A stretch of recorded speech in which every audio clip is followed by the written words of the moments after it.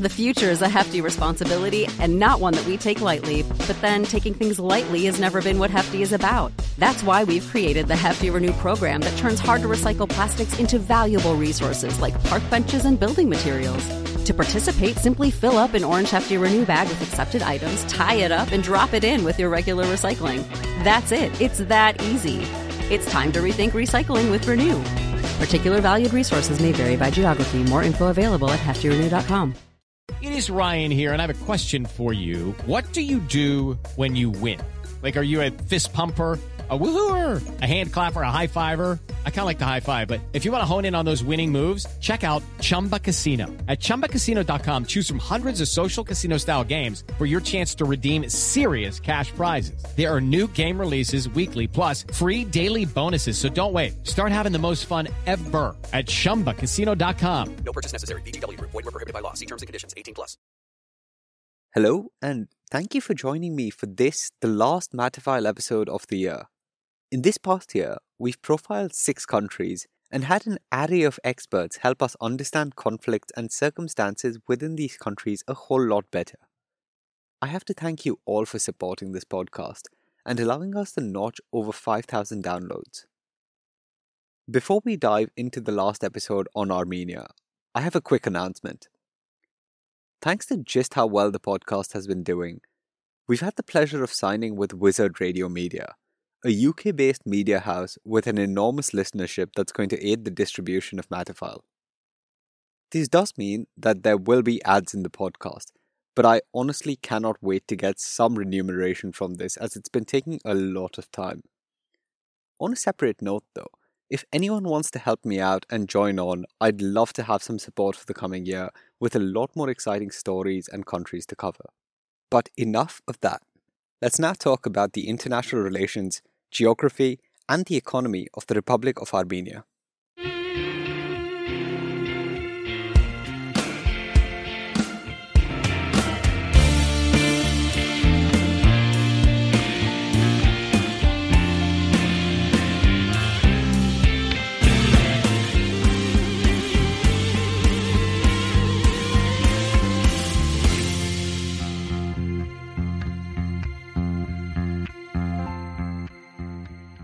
Once again, I'm briefly going to start with the geography of the nation, as it's kind of important in understanding the nation's current diplomatic and financial state.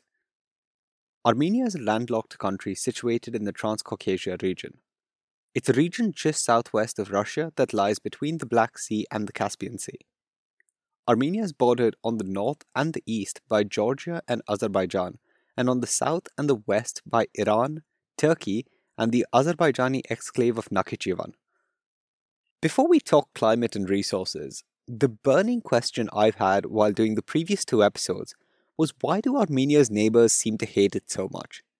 So let's start there, with the international relations of Armenia. And I want to begin with the Islamic Republic of Iran, simply because the relationship is probably the most straightforward. Despite the ideological differences, given that most Armenians belong to an Eastern Christian Apostolic Church, the 2 nations are strategic partners that share cordial relations. The territory of modern-day Armenia was technically held by Iran or Persia till 1828, when they lost the Russo-Persian War, and despite the constant historic existential threat that the Persian Empire posed to Armenia, the countries now do seem to hold no historic grudge. In fact, the shared history of the two goes back several hundred years to Zoroastrian times, and the Armenian diaspora in Iran is one of the largest and oldest Armenian communities in the world as a result. In light of this, the countries cooperate in the field of energy security, as an Iranian pipeline supplies Armenia with natural gas, and the countries have agreed deals to share hydroelectric power generated by 2 power plants on the Arax River. They also share extensive tourist ties and share strong trade relations with one another. Now that that's out of the way, let's tackle the slightly more complicated ones, beginning with Turkey. Well, officially, the relation between these 2 countries are non-existent, since normalization talks between the 2 were annulled by Armenia in 2018. The hatred between these 2 begins in the 11th century, when Seljuk Turks overran Byzantine Anatolia. The hatred carried on through the reign of the Ottoman Empire as Armenian revolutionaries tried to fight the oppressive regime. The hatred, of course, peaked in the early 20th century with the horrors of the Armenian genocide. The skirmishes between small nationalist organizations from the two countries continued for the past century. Surprisingly, Turkey was one of the first countries to recognize Armenian independence after the collapse of the USSR in 1991. Despite this, they refused to establish diplomatic ties with Yerevan and maintained that Nagorno-Karabakh belonged to Azerbaijan. Joint historic commissions have been proposed and reconciliation committees established, but Turkey has refused to acknowledge the Armenian genocide. There was a brief attempt at normalizing bilateral ties in 2009 with the signing of the Zurich Protocols brokered by the United States, but the protocols were heavily criticized by both countries for the concessions it asked them to make and therefore failed to broker peace. Armenia has since been advocating to a repatriation of the land it lost to the Turkish Empire in the early 20th century and a material compensation for the victims of the genocide, but both requests have been rebuffed by Turkey. Due to this, the animosity is both historical in the Turkish denial of the genocide, but also geographic in a border dispute between the two countries. On the other hand, Azerbaijan and Turkey have incredibly strong ties, the reasons for which I'll cover when I do an episode on Azerbaijan. The third neighbor that we should talk about is Georgia. Both countries are former Soviet Union republics and for the most part share positive relations. They've had a long history of cultural and political ties and were united for several periods, including the Bagrationi rule under the Byzantine Empire and of course when they were plundered and invaded by Ottoman and Persian empires simultaneously. There was a short complication with a brief border dispute in 1918. Besides that, the nations have enjoyed cordial relations post-independence in 1991, and since 2011, relations between the two have just been improving. The major differences between the two nations today are not historical but merely political. That said, Georgia has stayed neutral on the Nagorno-Karabakh conflict as it shares borders with both Armenia and Azerbaijan. It's also a lot more focused in mediating ties and decreasing the influence of Russia within Georgia than it is with its other neighbors. And that finally brings us to Azerbaijan. Much like with Turkey, Azerbaijan shares no diplomatic relations with Armenia. The root of this is largely the two wars fought between the two nations, first in 1918 and then the Karabakh War between 1988 and 1994. Most of the current tension is due to the Karabakh War of 1988, which began as Armenian populations in Karabakh voted to leave Azerbaijan and join Armenia. The ethnic and territorial conflict that ensued saw several hundred Azeris and Armenians killed as Azerbaijan did not accept the region's decision to secede to Armenia. In 1994, after 6 years of fighting, both sides agreed to a ceasefire, and while this did lead to superficial peace, skirmishes continued up until today. And then of course you have the 2020 clashes, which ended on November the 9th with a ceasefire brokered by Russia. The last major player that needs to be addressed is of course Russia. Russia has been an important actor in Armenia for the past 200 years, starting from the Russo-Persian Wars. Armenia was a member of the USSR and bilateral relations were established between the two present-day nations in 1992. Armenia is economically reliant on Russia as it imports subsidized Russian gas and Russia owns significant parts of Armenian transport and telecommunications. We'll come back to the economic relationship in a bit.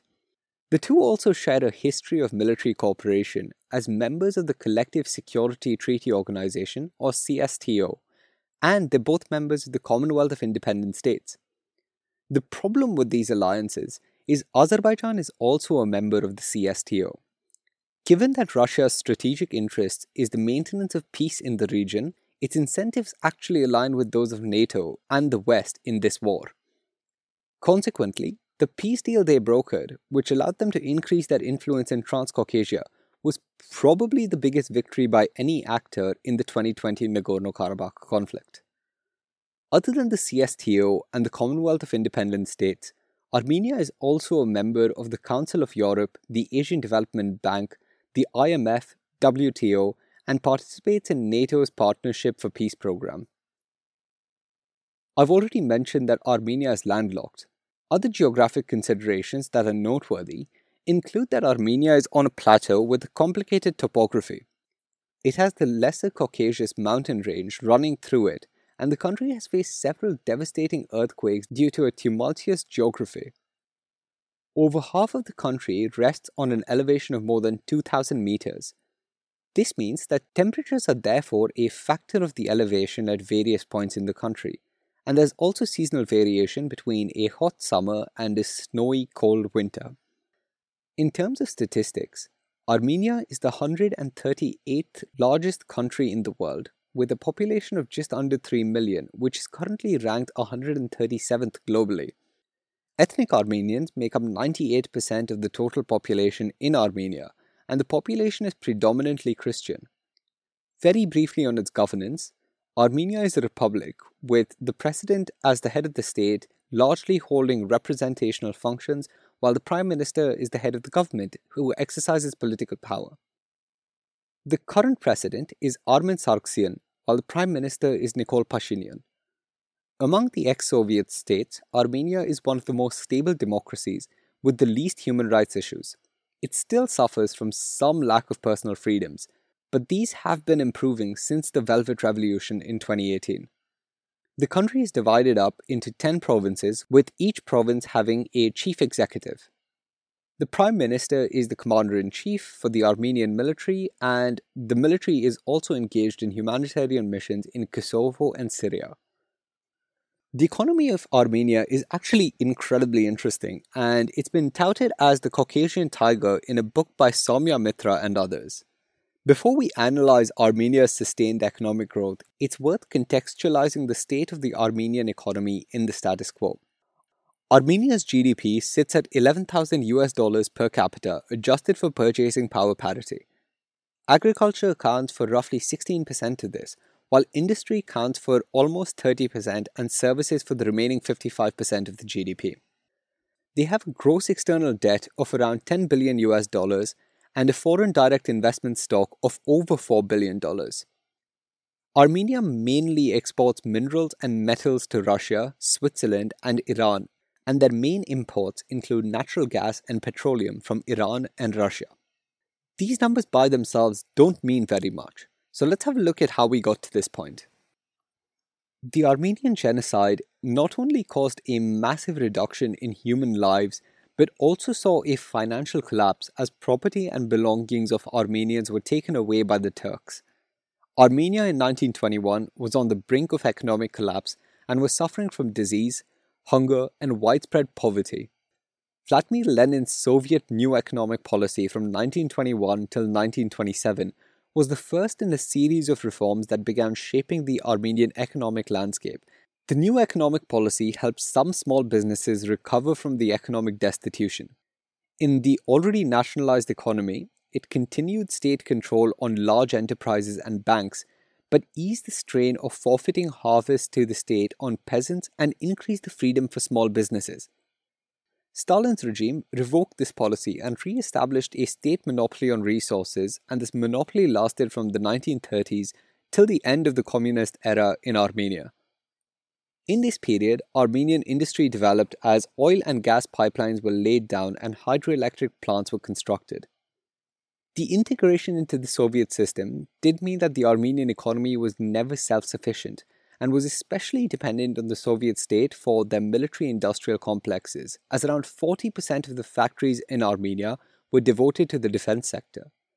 The downside of this was that during the downfall of the Soviet Union, when military expenditure was heavily slashed, some factories lost most of their business. The second major issue that Armenian industry experienced during the post-Soviet transition was the presence of outdated equipment with significant environmental impacts. The transition from communism hit Armenia hard, as the country saw a 60% decline in output between 1991 and 1993, but it recovered incredibly well after. There are a few key features that have characterized Armenian growth over the past 3 decades. Growth averaged 5% between 1994 and 2000, which resulted in a modest reduction of poverty, but with surprisingly little impact on unemployment. Growth during this period was further fostered by a sound macroeconomic stance and steady implementation of structural reforms. A final critical contributor to economic growth after independence was the generosity of foreign allies by provision of aid as well as high levels of remittances and private transfers from the large Armenian diaspora. Macroeconomic stabilization came with a decrease of import prices, a stabilization of inflation, and was reflected in the efficiency gains that increased total factor productivity. Labor productivity grew later, from the 2000s, and the exchange rate regime has been incredibly stable since the introduction of a national Armenian currency. The sound macroeconomic policy saw broad-based investment with slight tilts towards housing and infrastructure. Since the late 1990s, Armenia has also managed to register strong export-led growth despite its geographic limitations. The developments were primarily led by three factors. First, that the exports were based on restructured industrial capacities, which allowed Armenia to gain competitive advantages in the European and Commonwealth of Independent States markets. The second was a readjustment of geographic patterns of trade, which saw increased shares of exports heading to the EU. The third was that the expansion of exports was not only limited to goods but also to services. A consequence of this export-led growth, along with dependence on foreign aid, has been a heavy reliance on external savings to financial investments, and we'll come to the impact of this today in just a second. Two key sectors that are worth mentioning with regards to the economic transition are the agriculture and energy sectors. In the early 1990s, Armenia became the first republic to pass a land privatization law, which saw large-scale privatization of Armenian agriculture immediately post-transition. In 1990, Armenia produced less than 1% of its own energy requirement and was heavily reliant on Russian gas imports. An earthquake in 1988 had destroyed its largest non-nuclear thermoelectric power plant, and the early 1990s were characterized by severe energy shortages and periodic blackouts. The blockades from Azerbaijan and Turkey post the first Nagorno-Karabakh conflict made this energy shortage a whole lot worse. Countries that helped in the provision of energy were Turkmenistan, Georgia, Russia, and of course later Iran. Armenia also has 11 hydroelectric power plants, 2 gas-fired thermal plants, and 1 nuclear power plant in Mirsamor, which allow it to meet its energy requirements today. It still suffers a large supply gap, a lack of reliability and efficiency, and the increased expense of relying on imports to fulfill its energy needs, and it'll be interesting to see how the energy sector develops from here on. While there were problems and there was widespread political discontentment, the Armenian economy continued to grow between 2001 and 2010, after which the economy seemed to stabilize. Subsequent governments through this period continued implementing structural reforms of the energy and manufacturing sectors, increasing the privatization of small and medium enterprises, along with optimizing regulatory frameworks. The biggest constraints on this growth were neither the foreign exchange regime, which was quite liberal, nor the capital and labor efficiency gains, as education in Armenia was doing incredibly well. The constraints majorly came from the high cost of finances due to low domestic savings and weak financial regulation, along with low private appropriability. Private appropriability refers to the ability of firms to retain added value they create for their own benefit. This was not achieved due to weak competitive and legal frameworks, a high cost of backbone services like transport, and factors such as corruption. A further problem that aggravated these constraints was the European financial slowdown post the financial crisis. In 2014, the slowdown hit Armenia, and the central bank was much less effective in dealing with this slowdown than it had been with handling macroeconomic policy post-Soviet transition. As a result, the Armenian economy is still reeling from the effects of the 2014 slowdown, which included declines in asset prices. That being said, some of the aforementioned issues have started seeing resolution over the past decade. For instance, the credit infrastructure has been reformed, a new pension scheme has been introduced and corporate transparency has increased. While the Armenian economy has grown post-transition and managed to stabilize, future growth is all but certain. For starters, the country is still highly dollarized, and here's where we come to the impact of relying on external savings. The dollarization exposes banks to unhedged borrowers and also creates liquidity risks depending on the performance of the Armenian currency.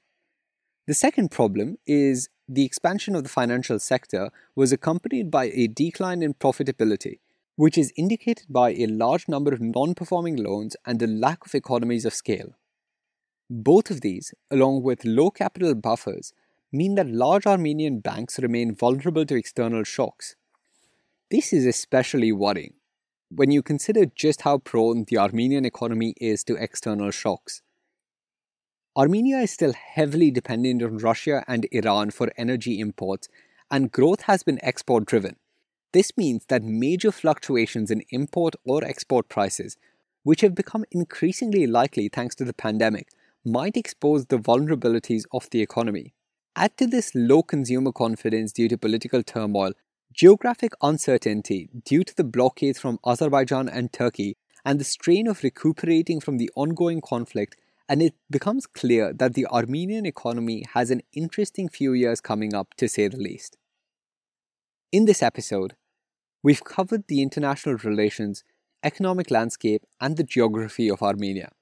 As always, there is an exciting lineup of interviews that will be released in the new year to further help understand various aspects about the Republic of Armenia. The podcast is going through some incredible changes in the new year. For the time being, thank you so much for tuning in and for supporting the podcast. As always, please do tell your family, friends, and acquaintances about the podcast, like, subscribe, and leave us a review on Apple Podcasts. It's a huge help as we try to expand our listenership over the course of this coming year. If any of you want to send me a Christmas present, a festival greeting, or a New Year's gift, I'd rather you do it in the form of leaving us a review on Apple Podcasts or just spreading the word about Matterfile. I hope you have a pleasant holiday season and wish you all a very, very happy New Year. This has been the final Matterfile episode of 2020, and it's been about the Republic of Armenia. Everyone is talking about magnesium. It's all you hear about. But why? What do we know about magnesium? Well, magnesium is the number one mineral that 75% of Americans are deficient in. If you are a woman over 35, magnesium will help you rediscover balance, energy, and vitality. Magnesium supports more than 300 enzymatic reactions in your body, including those involved in hormonal balance. From functional medicine doctors to mental well-being and female hormone experts, we all know that magnesium is the one mineral to improve all aspects of well-being and health. But which one? Magnesium Breakthrough from Bioptimizers, the trusted choice recommended by leading experts with 7 best-absorbed forms of magnesium to ensure your body receives the support it needs for overall well-being. Go to bioptimizers.com/balance today and use code BALANCE10 for 10% off. Support your journey to wellness at bioptimizers.com/balance. Magnesium Breakthrough from Bioptimizers, your foundation to optimal health and vitality. It's time for today's Lucky Land horoscope with Victoria Cash. Life's gotten mundane, so shake up the daily routine and be adventurous with a trip to Lucky Land. You know what they say. Your chance to win starts with a spin. So go to LuckyLandSlots.com to play over 100 social casino-style games for free for your chance to redeem some serious prizes. Get lucky today at LuckyLandSlots.com. Available to players in the U.S., excluding Washington and Michigan. No purchase necessary. VGW Group. Void where prohibited by law. 18+. Terms and conditions apply.